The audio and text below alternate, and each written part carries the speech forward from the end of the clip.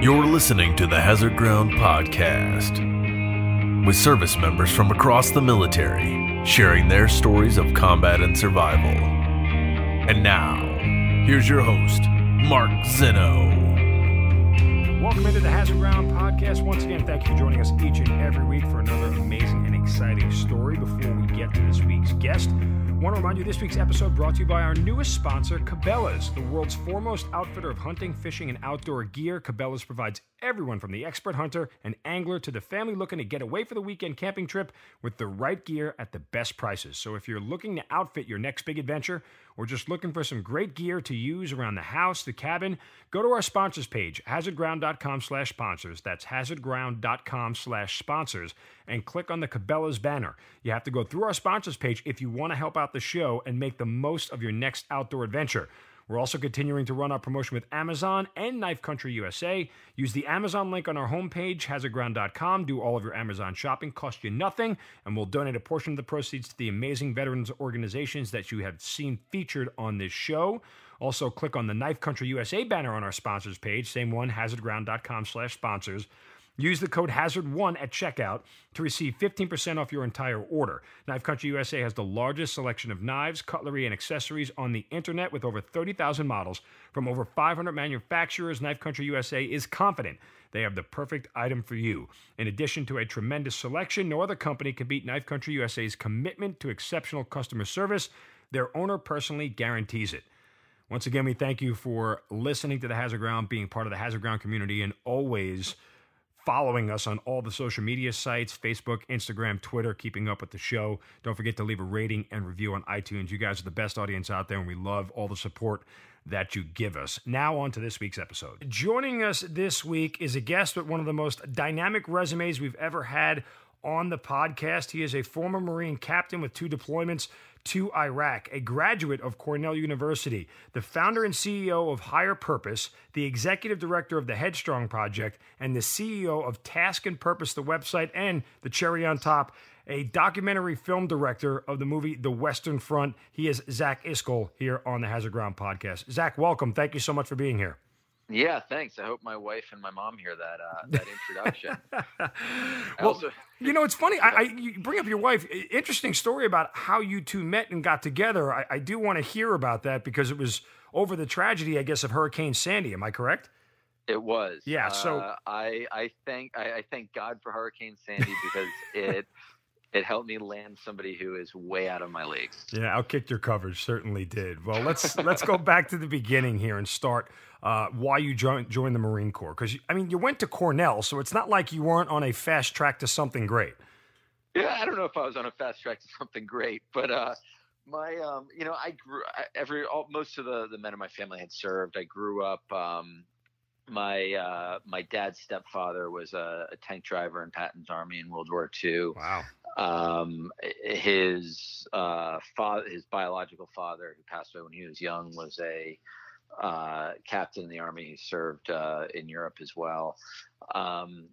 And so I grew up with their stories. My dad's uncle was killed in World War II when his bomber was shot down. And so I grew up with those stories, and I always knew I wanted to serve in the military. And then when I went to Cornell, I played a sport called lightweight football, which is a varsity sport. But the football coach at Cornell is a guy named Terry Cullen, and he was a Marine officer in Vietnam, received the Silver Star, the Purple Heart. And he was a really important mentor of mine, and he encouraged me to join the Marine Corps. And so that ultimately is what led me joining the Marines as opposed to the other branches. Well, you graduated in 2001, so 9/11 hadn't actually happened yet. I actually graduated August 11th, 2001, or I was commissioned August 11th, 2001. And then 9/11 happened. I'm from New York. You know, I was out of the city, but I got back to the city in the days after 9/11, and immediately changed my report date to TBS. I wanted to get to the basic school as quickly as possible, and I actually went into the Marine Corps on a flight contract. I was supposed to be a pilot, and I'm the sucker who thought if I went to flight school, I'd missed the war. So I went into the infantry, and I could have been a pilot. The war is, as far as I know, it's still going on. Yeah, no, it certainly is.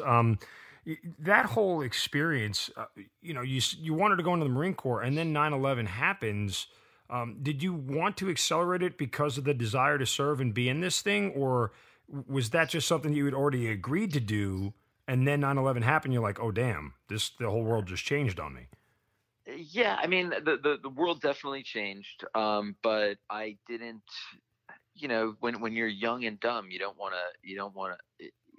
to miss something like that, right? I grew up with my grandparents' stories from World War II. I wanted to have my stories, and I think I was that impressionable young man, as so many of us are who joined the military, and so I sped up the timeline and did my best to rush off as quickly as possible. Give me the expedited version. So you go through infantry training and everything else. I mean, give me the timeline before you deploy. Yeah, so I went to the basic school, then went to infantry officer course, then got orders to 1st Battalion, 1st Marines. Showed up there, was a platoon commander, did a MEU deployment on ship. We went ashore in Iraq, but it was after the initial invasion. It was largely uneventful. And we had thought at that, I mean, this was sort of the end of 2003. Things were quiet in Iraq. Things were relatively quiet in Afghanistan. And I felt like, yeah, I had served, but it felt at that time like I had missed the war. Most of my buddies had been in the march up. And then as we were sailing home, things started heating up in Fallujah. And my platoon sergeant is a guy named Nick Fox. He's still one of my closest friends to this day. But he and I, we just talk at night, on the ship, and we figured out that we had to get to the next deploying unit. So we both requested to cross deck over to 3rd Battalion, 1st Marines when we got home. We got home in, I think, February of March of 2004, and then we were back out the door in June with 3-1. And 3-1 really became my second family. I mean, the battalion is still incredibly close. We had a remarkable leadership team from the battalion commander and sergeant major on down. There's actually a reunion next week out in Pendleton I might try and make. But it was a remarkable unit that came together at a really tough time in Iraq. Fallujah was going off. We fought in the Second Battle of Fallujah. The battalion performed remarkably well. And, it's the great honor of my life that I was in 3-1. Let me ask you, when you look back on it, because you have this great desire to serve, right? And you want your story, as you heard from all your family members. When you look back on it, the hard and fast desire to get into combat, does that seem strange to you now? Like, it's almost, why would I want to run into something that could literally kill me? I'm sure you can answer that question as well as I can. I think I don't know why we think that way. I'm not sure what the root of that is. I love this country.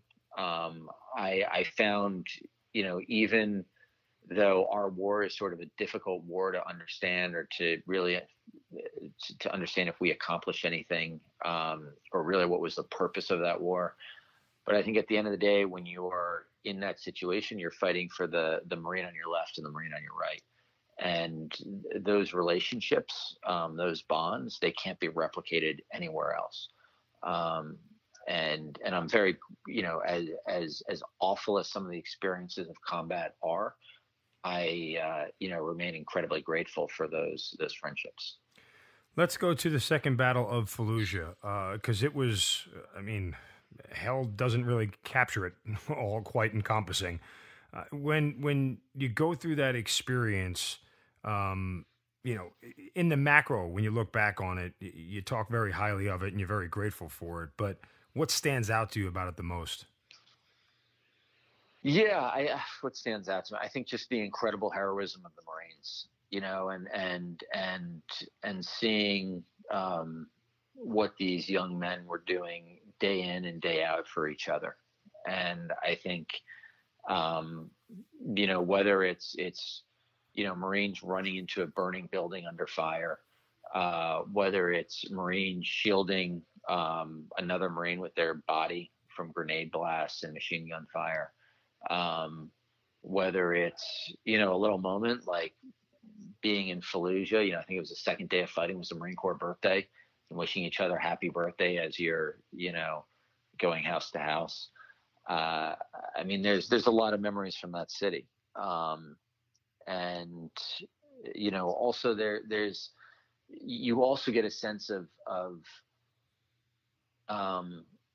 again, I really feel incredibly lucky that I got to be a part of that unit 3-1. And, there's stories of guys like our air officer whose name was Puck, Patrick Galogli, who, this guy worked, night and day for 2 weeks straight, arranging fire support, close air support, and medical evacs. And you think about the number of lives he saved by being so incredibly competent at his job, to ensure that the second a guy made it out of the city to the LZ, that there was a bird waiting to take him to the medical cache.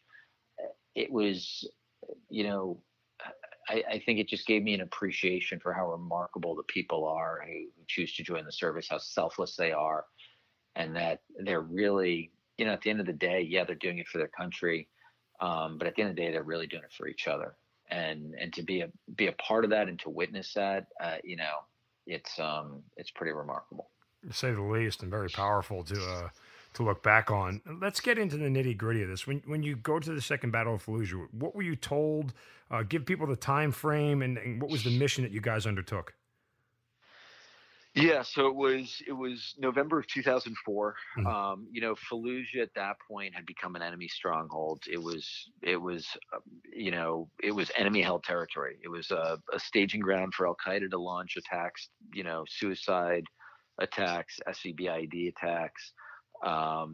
They would kidnap people and bring them into the city. I mean, we found one of Zarqawi's safe houses in the city. There was a stack of, it must have been 30, 40, or 50 ID cards. There was tapes of executions. There was blood on the walls. It was a place where he was, cutting people's heads off. And that's what Fallujah was. And so, in earlier that year, in the first Battle of Fallujah, Mattis famously thought it was a bad idea to send Marines into the city. And then after, I can't remember how many days of fighting it was, but the powers that be basically stopped the Marines short of taking the city, which Mattis also thought was a mistake. And I think that's just sort of a metaphor for the entire Iraq War, that we shouldn't have done it in the first place, but then we shouldn't have pulled out the way that we did, in 2011. And so, that left this fester that was really affecting the rest of the country, and something had to be done about it. And so right after the 2004 presidential elections, we got sent into the city. And I think it was, I should have looked some of this stuff up or refreshed my memory, but there was, I think 4 or 5 Marine Corps battalions and 2 or 3 Army Cav units. So it was like 10 or 12,000 U.S. troops being sent into the city. The full combined arms force. I mean, we had artillery, we had close air support, and our job was to get online and go block by block, house by house, room by room, killing, capturing, pushing out all the insurgents from the city so that it could become a safe place for people to live again, and so that it also wouldn't bleed out to the rest of Iraq. Let me ask you, you mentioned that room that you walked in with the ID cards and you realized what went on in that room. I had a similar experience in Baghdad, and you walk into a certain area and then your mind starts to race about how things, and for lack of a better way to put it, just the pure evil that went on. And at that moment in time, do you wrap your head around it all, or do you just kind of discard it and then it comes back to you later? Yeah, I think it's a good question. I don't know. I mean, I think in that type of environment, you don't really have a lot of time to be thinking or philosophizing on some of these subjects. It's definitely something that you think about later. certainly what leads people to be able to do those types of things.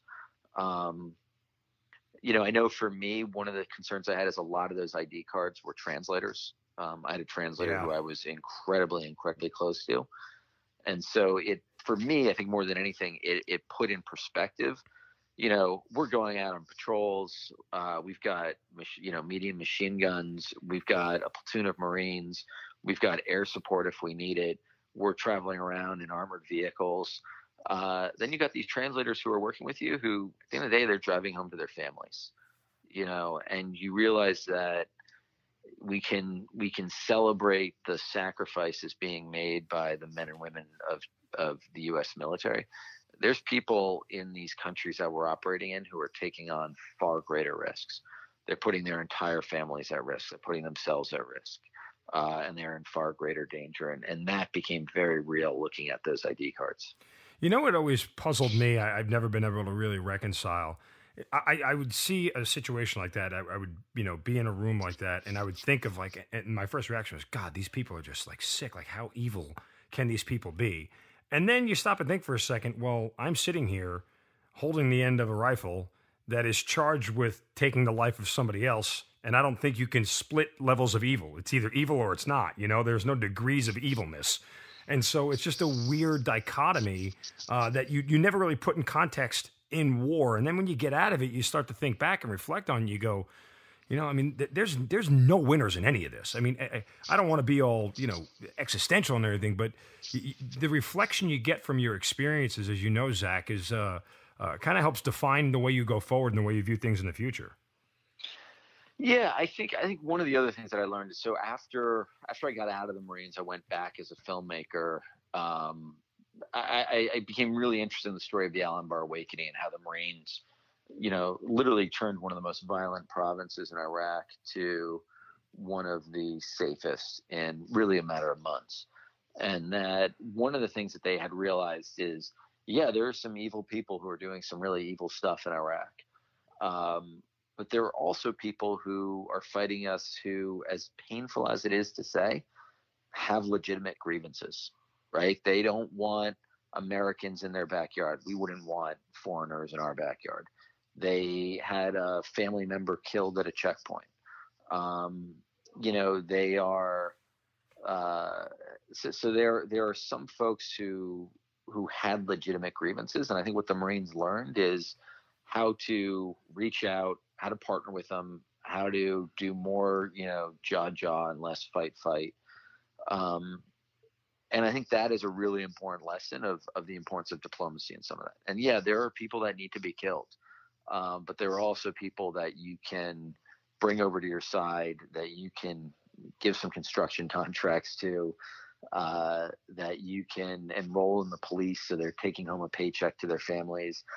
And there are some ways of building a, confederation or an alliance of people who are with you for disparate reasons, but who reduce the number of people you have to fight, and also are going to be much more competent and able to identify the people in their neighborhoods and their towns and villages who need to be killed, and help you through that process.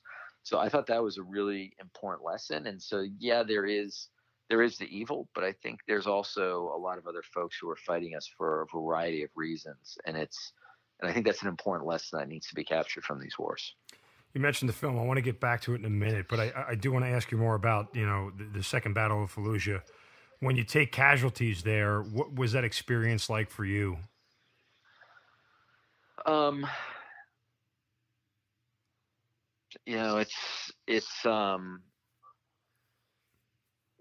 There's nothing worse than losing a Marine. I think at the same time, and I mentioned this briefly earlier, but the team that came together was remarkable. And I think there's a lot of people who are still alive because of that team. We had a Marine who was shot in the head. Within an hour, he was at a, level 1 trauma facility, and he's still alive to this day, doing great stuff. And so I think that is, there's something remarkable there too about the medical professionals who are, parts of these units up and down the chain of command, from the fire team, squad, platoon, company, all the way up to the MEF level, and beyond. I mean, even, and getting them to Germany and getting them to DC or Bethesda. It's really remarkable. And there's a lot of people who are still alive because of that team.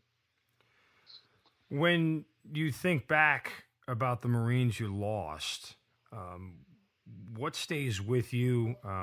What stands out? And I know you said that, pulling out in 2011 was a mistake. Do you feel like any of it was, waste is not the right word, any of it didn't meet its design purpose? I mean, that's a big question. I think, one of the most important conversations I've had in my life was with one of our Marines who was killed, this guy named Byron Norwood. And I had barbecue with his mom and dad shortly after we got home from Iraq, and they live in Pflugerville, Texas. And speaking to Bill and Janet, Bill made a point, and he said, nothing makes us happier than seeing Byron's friends start businesses, start families, go back to school, live meaningful, full lives. And so, I think that, those of us who were fortunate enough to know people like Byron Norwood, we have an obligation to live our lives as fully as possible to give their lives meaning. A lot of us came home because of other people who gave their lives. And I think that the best way of honoring them is, we're never going to be able to honor them with whatever happens or doesn't happen in Iraq. But I think we can honor them with how we choose to live our lives. And that's the best we can do. And it's not a good answer, but it's the only answer, I think. I always ask this question to people who go through tough battles and tough experiences in combat, and I know it's sort of loaded, so forgive the nature of it, but when you left Fallujah and you look back on it, did you take it as a win? Did I take it as a win? And let me cut you off 1 second. I know we don't preface things in terms of wins and losses in battle, right? But that's the way society understands things. It's very binary, right? Either we did it right or we did it wrong. Either we won or we lost. And I asked that question. Like I said, I know it's loaded because I'm always curious to see how people define what a win or a success is in combat. And I've heard a variety of different answers. So I kind of just want to get your honest opinion on it. Yeah, look, tactically, it was a huge win. But, the problem with today's military is there's no strategy. We have zero strategy. And without strategy, no matter how good you are tactically, you're not going to win.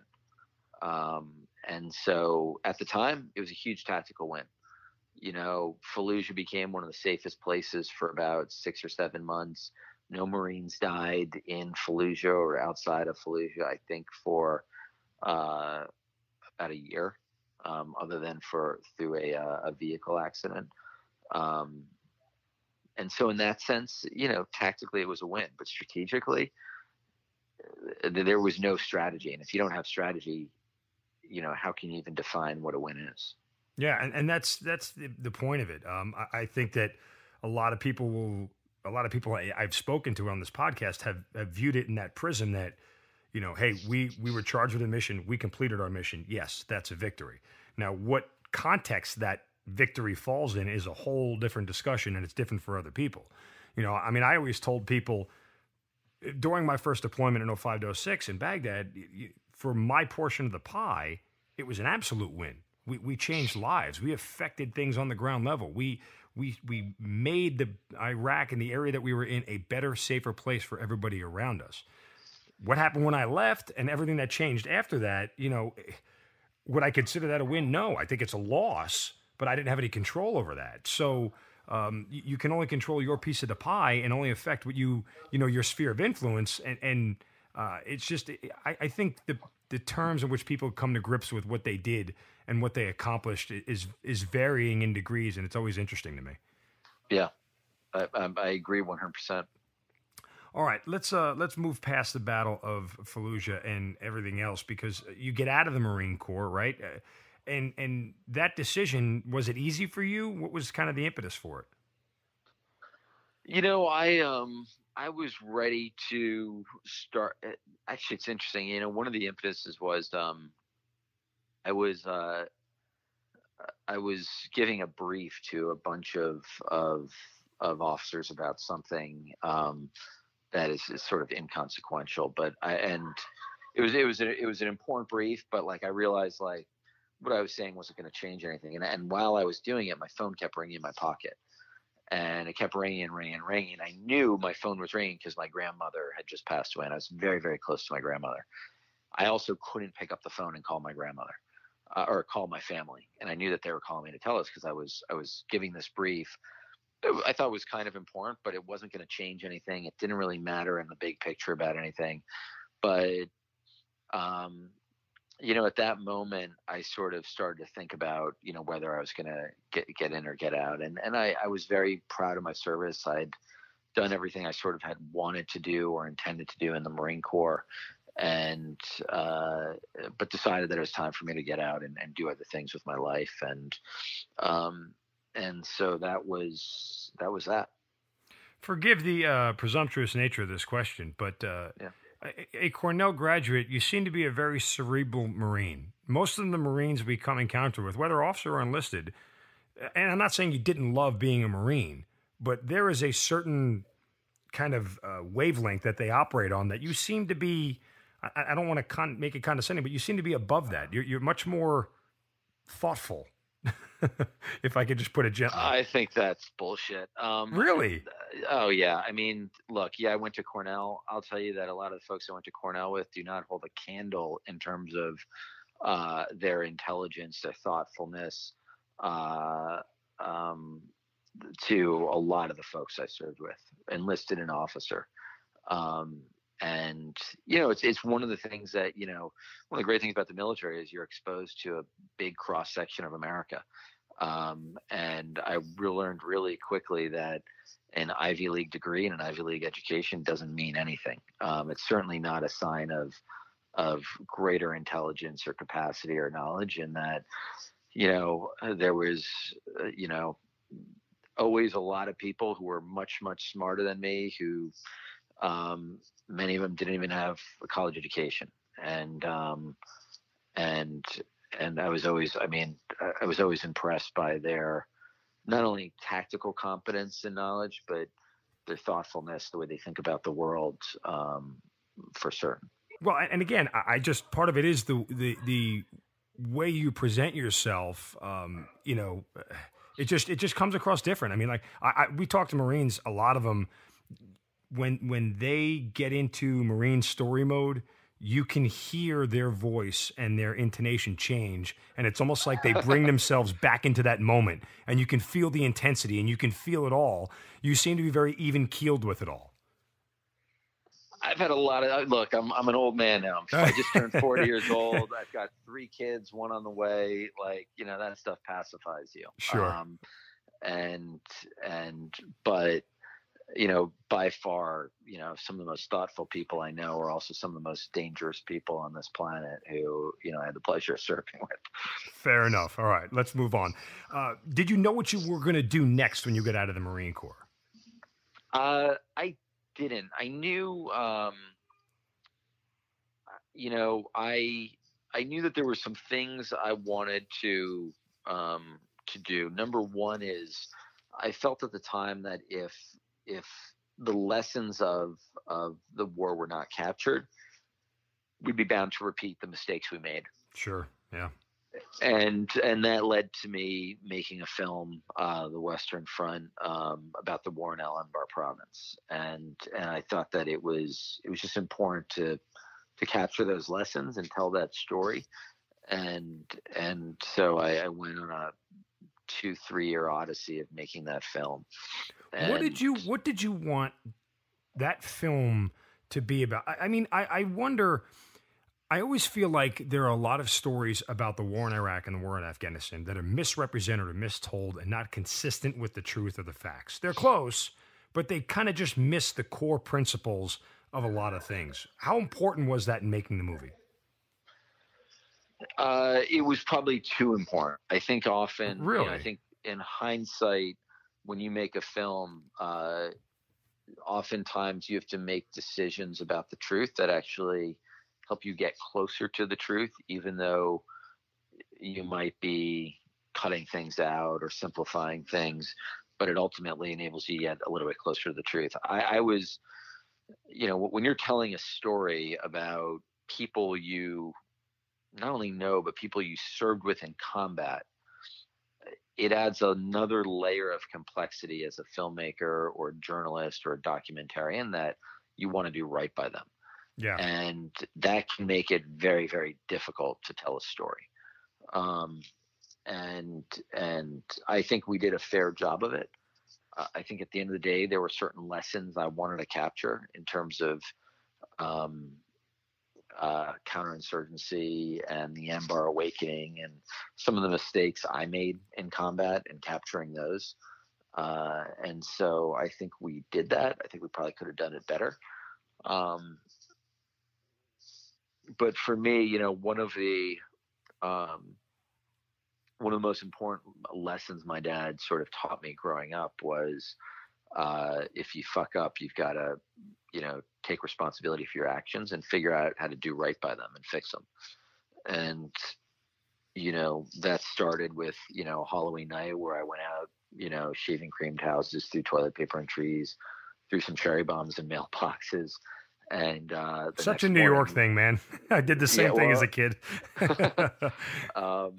And so we, the next morning, my dad had me out there knocking on doors, apologizing and cleaning up the entire street. Wow. And I think that, if you fast forward, there was a lot of mistakes that we made in Iraq. We were very quick to pull the trigger. We were much quicker to use force as opposed to use diplomacy.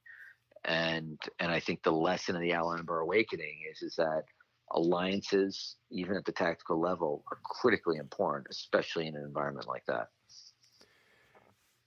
I don't know if you can answer this question, but in all your dealings with and making veterans' lives better and everything else, when you look back on the tactical, strategic, operational manner in which the war was handled in both the wars, Iraq and Afghanistan, did we do it right? Did we have the right people making the right decisions? Oh, I don't think so. I think strategically, absolutely not. I don't think anybody had a clue as to what they were doing at the most senior levels, and I think it was just fiasco after fiasco. And I chalk it up. I don't think it was. I don't buy that Bush lied or that there was some big conspiracy for oil money or profit. I think it was largely just incompetence. And I think one of the things when you look at the wars that our country has won, it's because we've had a president at the helm who really understood strategy, right? I mean, you think about FDR. FDR. Here's a guy in a wheelchair, and his generals, who are highly decorated veterans of World War I and the Banana Wars, they want to do a cross-channel invasion, and somehow FDR knows that the U.S. military is not ready to take on the German army. And somehow he knows that invading North Africa will give the U.S. military time to really evolve into a modern fighting force. And at the same time, allow the Russians to really trick the German army in Europe. That was him. That his generals were adamantly opposed to that. But somehow he had the confidence and the foresight to have that strategic vision for how we were going to win World War II. And we don't have thinkers like that today. I don't see anybody at the helm and at the highest levels of government who are thinking strategically about how to keep America safe, how to win these wars, how to get ourselves out of these different situations. And And I think it's it's a shame because at the tactical level, ironically, we've never been better. Yeah, that makes sense. And honestly, just for 2 cents, I think that in 20 years, when guys like you and me who have hung up our uniform and we go all into public service and we move up the ladder and do those things, we'll be much better strategically because we've been in those wars and we've fought them all. I think if you look at the course of American history from late 1890s to the turn of the century, we had a lot of battles going on. Spanish-American War, everything else that was going on. You're leading to World War I and then World War II. I mean, we had 30 years really of literally back-to-back combat with little breaks in between. And I think that we had seasoned people in the right places who experienced that and saw mistakes made and then chose to learn from them. And it's my hope for our country that in 10, 15 years, when people like you and I have hung it all up and decided that, we wanted to go into a life of public service and take on those jobs that were better suited for it down the road. Yeah, I hope you're right. Let's kind of go back to the film for a minute, because when you talk about what you wanted to accomplish with it and the story you wanted to tell, when you look back, did you do those things that you hoped to do? No. I think the film in some ways did, but I had no idea what I was doing as a filmmaker, and I think one of the lessons of the Marine Corps was like you can accomplish great things if you got the right team. And when I was making this film, it was largely I was the writer, I was the director, I was the producer. I had a really solid editor, I had a really solid director of photography, and a really solid producer.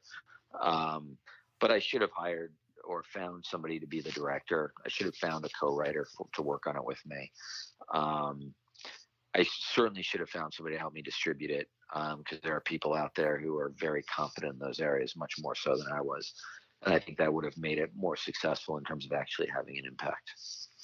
What was the match that started the flame that, ignited your desire to change veterans' lives? Was it something that happened during your deployments or after? I mean, what was the beginning of all that? I think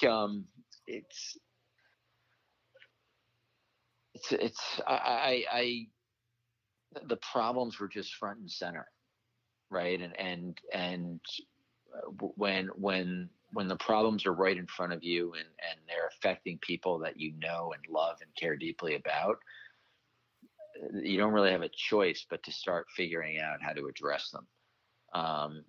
And so I never intended to be in the veteran space. I never intended to run organizations doing stuff with veterans. It's the last thing I expected myself to be doing in my 30s and now into my 40s.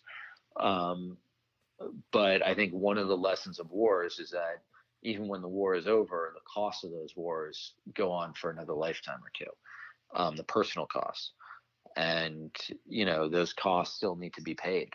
And unfortunately. And so I, figured out some different ways and some folks who could help me in serving this community. And take me through that. I mean, when you start to dip your toe into this pool, do you realize how messy it is? Yeah. So I started off, I was starting my own business, and my last job in the Marine Corps, I had an opportunity to help build the recruiting, screening, assessment, and selection program for MARSOC, for Marine Special Operations. And when I was starting my own business, I figured there's a lot of talk at the time about skills translation and problems veterans were having transition to civilian workforce. I had this background in recruiting and assessment, so I figured I could start a company that would help other companies hire military talent. And that led to Higher Purpose. And just at the time, I was raising money for it. And I went out and spoke to 2 investors, and I was telling them about my battalion. My battalion was one of the hardest hit battalions of the Iraq War. We lost 33 Marines in Fallujah. About half the battalion was wounded. And we, at that time, had 20-something suicides. And I told this to a guy named Al Rabin and a guy named Dave Petrucco, who became the co-founders of a nonprofit I started called Headstrong. And these 2 guys, being brilliant businessmen, became very uninterested in investing in my business and very interested in how do we solve that problem of suicide. And so we did a golf tournament, raised about $250,000, and started a program in New York City through a partnership with Cornell Medical Center to provide world-class mental health care to Iraq and Afghanistan veterans in New York. And that was about 6 years ago. That's now expanded. We're in about 25 cities. And what we do is we build networks of private practice providers, psychiatrists, psychologists, licensed clinical social workers who deliver care. We pay we pay the full bill of a veteran getting treatment. And then the care is also managed by our team at Cornell here in New York across the country. So we know the folks that we're paying to get treated are actually getting better. And the program is incredibly effective. We've learned that you can absolutely recover from PTSD if you get the right help. And we make sure folks are getting the right help. And so that's growing. We brought in a new executive director, a guy named Joe Quinn, who came to us from Team RWB, who is just a real personal sort of hero of mine and somebody I respect immensely. And he's now at the helm of the organization doing really remarkable stuff and growing us into more communities that need us. So Higher Purpose is out there. Is it exactly what it sounds like? I mean, you're just getting veterans jobs? Yeah, we just worked with companies. It's less about getting veterans jobs and more about helping companies hire military talent. I mean, the way that we look at this problem is, despite what you read in the media, veterans actually have lower unemployment than the national average. We make more money. We have higher rates of entrepreneurship. We're better educated than our civilian peers. And a lot of companies in America right now are struggling to find good people. Unemployment is incredibly low. And yet every year there's 250,000 people that leave the military and enter the civilian workforce.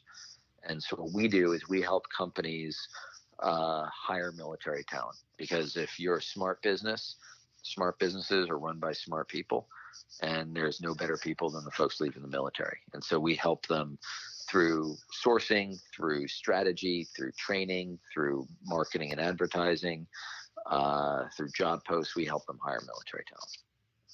So how do you develop Task and Purpose, which is how, I learned of you? It's a website that, I characterize it as a kind of news website with a military spin, a military point of view.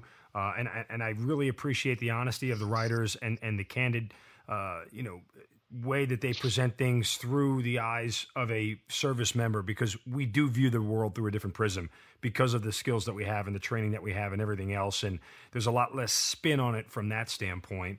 That's just my own personal opinion of it. Feel free to correct me if I misstated it, but Task and Purpose, how does that begin?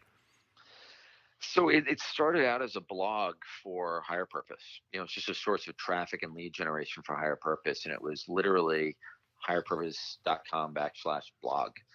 And we hired a great editor-in-chief named Brian Jones, who is a Marine, and he started writing some stuff, and it started going viral. So we decided to spin it out as a separate site. And then I think it might have been like a year later. It was about a year later, year and a half later.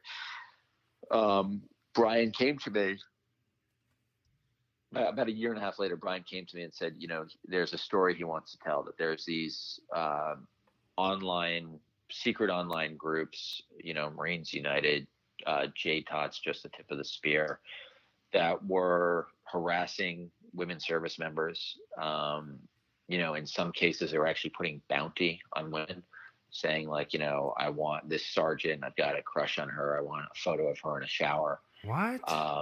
And, harassing people. There was, people posting photos that had been sent to, boyfriends or, just they're doing a lot of terrible stuff. And it was very prevalent. And Brian said, this is wrong, and we need to write about this. And so we did. And we got a lot of hate mail. Our director of operations, Katie Dexter, who served in Iraq, was in the Army. She had people leaving her voicemails threatening to rape and kill her. Brian Jones got hate mail and death threats. And I remember, and I looked at Brian at one of this, and I saw that, like, none of this bothered him at all. And I looked at him, I was like, are you bothered? How are you not bothered by this? And he said, because we're right and we did the right thing. And eventually, the Marine Corps still hasn't figured out how to address these online social media groups. I think they're taking some steps to, but at least it led to a change in Marine Corps policy. And I think one of the things I learned is it said something to there's a lot of vets and a lot of folks in the service that just appreciated that finally somebody was coming out and saying this is wrong, right? Like nobody had the integrity or the courage at that point to just step forward and say, this is not right. And for me, that moment was really the birth of what Task and Purpose has eventually become. There's other sites out there that just sort of play to the crowd. That's not who we are. We call things the way that we see them. We try and give voice to all sides of an issue and to veterans of a lot of different political and opinion and a lot of political persuasions and of differing opinions. But I think one thing is that the military represents an incredibly diverse community, right? However you want to define diversity, it exists in the military. And in my opinion, if you served, you've earned the right to be heard, whether you're black, white, Asian, woman, gay, straight, whatever it is, you have a right to be heard. And Task and Purpose is a place that we intend to give veterans a voice. And I think the other important part of it is, veterans and service members, we're the ones who are bearing the brunt of these wars. And often there is not a soapbox for us to stand on to be heard. And Task and Purpose is read by the highest levels of government. I know the Commandant of the Marine Corps reads it. I know the Chairman of the Joint Chiefs reads it. I know people in the White House read it. And so it's an opportunity for those of us who are at the tactical level to be heard. And to have meaningful conversations. And so that's what Task and Purpose has grown into. It's unreal. I mean, I stumbled upon it just because I saw it retweeted and things of that nature. And I started reading the work of the columnists and the writers. And I was, just impressed. I loved being educated, and having smart people make me smarter. And that to me was what drew me to it. But when you talk about the scope of what you've been able to create, do you look back on it and just go, wow, I mean, how did this simple blog turn into what we have now? Yeah, it's, I appreciate you saying that, and I think I'm really proud of what the team has built here. I know this is like asking you which of your children is your favorite, but between, founder and CEO, Higher Purpose, executive director, Headstrong, and the Task and Purpose, and the documentary film, do you have one of these things that kind of is above the other, and you look at it, go, this is probably the best thing I've done, the best thing I've created? No. I mean, I am, we've got phenomenal teams that work across all these different organizations and brands, and I feel very lucky to be a part of all of it. One thing you've consistently woven in a lot of your answers to my questions, and I'm not surprised by it by any stretch, but maybe some of our listeners haven't been paying that close attention, is you keep using the phrase, one of the things back in the Marine Corps, something that we did in the Marine Corps, and it keeps coming back to it. And so before, when I talked to you about being a cerebral Marine, obviously everything that you've gotten there is still very much of the fabric of who you are and the things you've created. Yeah, look, I think there's, I got to serve with a remarkable group of Marines, and, and I know we were one little battalion amongst many that passed through Iraq and Afghanistan and other places around the world. But it's that just, it sticks with you. I mean, there's nothing like being part of a unit like that. A quasi-political question, if you will. You talk so much about how you love the country, and obviously you've done great work for veterans and things of that nature. I know our military now is stronger than it's ever been from a equipment standpoint, a training standpoint, things of that nature. But Are we in a better spot now with our military as these wars are starting to tail off than we were before? It's a great question. I don't know if I have a good answer to that. I think there are very real challenges our military is facing. There are recruiting challenges. There is a focus challenge. The world is rapidly evolving, and I think we are quickly in danger of becoming those folks that are, the cavalry forces that were charging at trench lines, and into machine gun fire in World War One. And I think that we have still a massive emphasis on the kinetic and that is needed. But I think, one of the things that we're learning is that there's things in the cyber realm that we need to make sure we're competitive in. There are things in the information operations level of warfare that we need to make sure that we are competent in. And that's not just that's both from a defensive perspective and from an offensive capabilities perspective. And I think that other countries around the world, they know they're not going to beat us in a stand-up knockdown brawl. Right. But they could outmaneuver us on the cyber front. They can outmaneuver us on the IO warfare front. They can also outmaneuver us by having us spend astronomical amounts of money that we're borrowing from other countries, fighting wars that have no end. So I think that, while tactically we are still very good, those structural issues and those strategic issues, and also the natural evolution of warfare, there's a lot of work the military needs to be doing to maintain the leading edge in the coming decades. You mentioned earlier about, what Task and Purpose uncovered, that story and the awful stuff that was going on.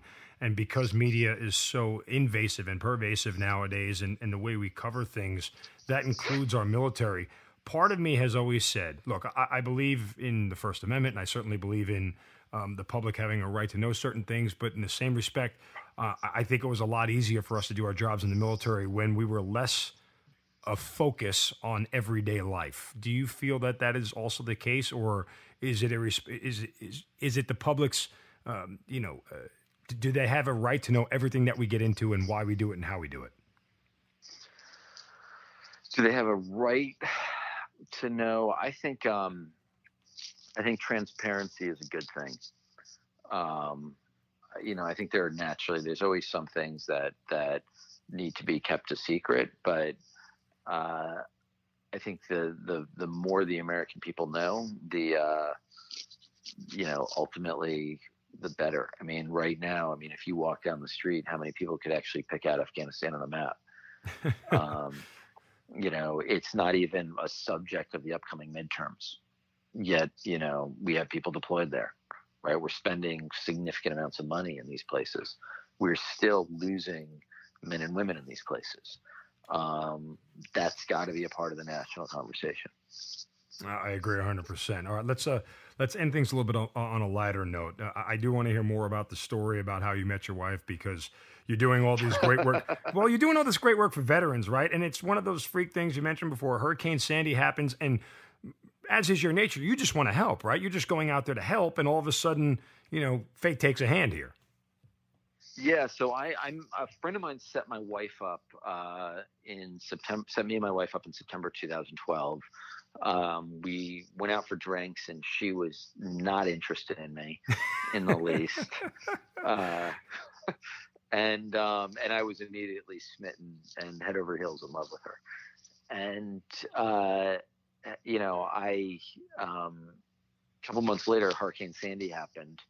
And my wife Meredith, we have a daughter from her first marriage named Eloise, who was 6 turning 7 at the time, and Meredith wanted to volunteer in the Rockaways with Eloise, but no organization would let somebody under the age of 18 volunteer. And so she was talking to my friend Ariel, who ended up setting us up, And Ariel said, "Oh, you should call Zach. He's out there with Team Rubicon." And I was helping run some of their efforts out there. And so Meredith said, "Well, I don't want to bother the guy." And Ariel knew, like, I was stalking Meredith for the previous 2 months. Like, anytime I spoke to Ariel, it's like, did Meredith ask about me? You know, is she dating anybody?